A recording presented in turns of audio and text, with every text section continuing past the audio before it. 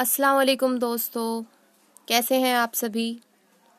सबसे पहले तो नया साल आया है तो आप सभी को ये नया साल बहुत बहुत बहुत मुबारक हो और ये नया साल हम सब के लिए बहुत सारी तरक्कियाँ, कामयाबियाँ लेकर आए और ढेर सारी खुशियाँ लेकर आए हम सब की ज़िंदगी में। और आज मैं आपसे एक स्टोरी शेयर करने जा रही हूँ, लेकिन उससे पहले कुछ बोलना चाहती हूँ कि ज़िंदगी हमें चाहे लाख नाउम्मीदी दिखाए, लेकिन उम्मीद का दामन हमें कभी भी छोड़ना नहीं चाहिए। ज़िंदगी में जब तक मिस्ट्री बनी हुई है ना, ज़िंदगी एक मिस्टीरियस बॉक्स है। जब तक मिस्ट्री बनी हुई है ना, तब तक ज़िंदगी जीने का मज़ा है। ज़िंदगी से मिस्ट्री गायब तो मज़ा गायब। बिल्कुल वैसे ही जैसे हम कोई पिक्चर देखते हैं, अगर जिस पिक्चर की हमें स्टोरी मालूम है, वो पिक्चर देखने का मज़ा थोड़ा ख़त्म हो जाता है। लेकिन जिस पिक्चर की स्टोरी नहीं मालूम है, हम नई नई पिक्चर देख रहे हैं, उस पिक्चर में देखने का मज़ा ही अलग होता है।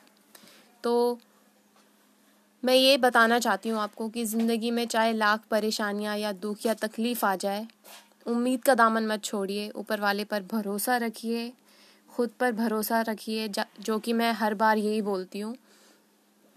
और देखिएगा ज़िंदगी में बहुत तरक्की और खुशियाँ और कामयाबी मिलेंगी, ये उम्मीद कभी मत छोड़िए। तो जो मैं एक स्टोरी सुनाने जा रही हूँ, वो स्टोरी इससे थोड़ी अलग है, लेकिन आपको कुछ सीखने का मौका मिलेगा। मेरी खुद की बात है। एक बार मैं कॉलेज गई, तो कॉलेज में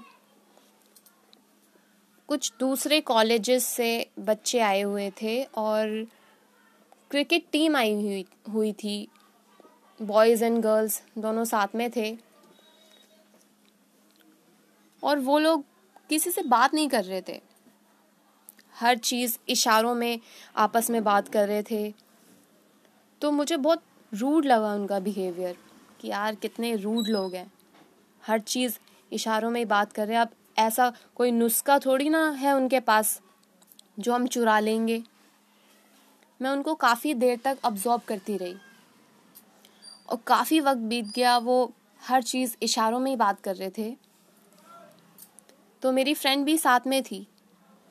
उसने कहा हो सकता है शायद ये अपनी एनर्जी वेस्ट नहीं करना चाहते हैं, इसीलिए वो इशारों में बात कर रहे होंगे। मुझे लगा शायद हो सकता है कि वो इसीलिए इशारों में बात कर रहे हैं कि वो अपनी एनर्जी वेस्ट नहीं करना चाहते। लेकिन ये काफ़ी देर तक चलता रहा और वो पास में भी खड़े हैं, तभी भी इशारों में बात कर रहे थे। मैंने कहा हद है, हद घमंडी बच्चे हैं कि ज़रा भी इशारों में बात नहीं कर रहे हैं। लेकिन मैंने फिर ऑब्जर्व किया, उनका इशारा बहुत डिफरेंट टाइप का था और काफ़ी देर तक मैंने ऑब्जर्व किया तो पता चला कि वो सबके सब बेजुबान थे, कोई भी उनमें से बोल नहीं सकता था। तो मुझे खुद पर बहुत गुस्सा आया कि मैं कैसे किसी को जज कर सकती हूँ कुछ ही पल में, जिनको मैं जानती नहीं, जिनको मैं मिली नहीं, जिनके बारे में मुझे कुछ पता नहीं। सिर्फ एक नज़र देखा और मैंने ये जज कर लिया कि ये घमंडी है, इसलिए इशारों में बात कर रहे हैं, कि कुछ बोल नहीं रहे हैं, किसी से बात नहीं कर रहे हैं, सिर्फ आपस में ही बात कर रहे हैं।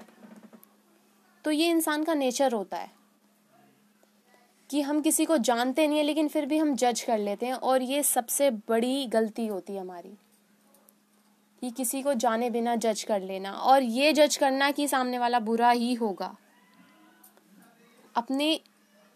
हमें सोच को थोड़ा और अच्छा करना चाहिए। हम किसी को नहीं भी जानते और अगर हमें कोई बुरा भी लग रहा है तो उसके बारे में थोड़ी सोच अच्छी बनाइए कि इसमें कुछ ना कुछ अच्छाई होगी। जब हम किसी के बारे में अच्छा सोचने लगते हैं तो अंदर से पॉजिटिविटी आती है। अगर हम हर किसी के बारे में ये सोचेंगे कि यार सामने वाला बुरा ही होगा, हर तरफ नेगेटिविटी है, न्यूज़ चैनल में देखो नेगेटिविटी दिखा रहे हैं, या क्राइम चैनल्स में देख लो उसमें भी नेगेटिविटी दिखा रहे हैं, तो ये अंदर से हमें नेगेटिव बना रहे हैं, हमारी सोच को नेगेटिव बना रहे हैं, हमारे आसपास डर का माहौल क्रिएट कर रहे हैं। तो ये नहीं करना है हमें। ऐसा नहीं है कि आप खुद को सेफ मत रखिए दूसरों से, हर किसी पर भरोसा करिए, लेकिन ये अंदर से जो एक नेगेटिविटी उसे निकालने की कोशिश करिए। इससे ज़िंदगी थोड़ी इजी हो जाएगी और थोड़ा अच्छा लगेगा हमें। बाकी यही थी एक स्टोरी, मैंने सोचा आपसे शेयर करूं, और इस तरह की ही स्टोरी मैं आगे भी आप लोगों के लिए लेकर आऊँगी और कुछ एक्सपीरियंस आपके साथ शेयर करूँगी।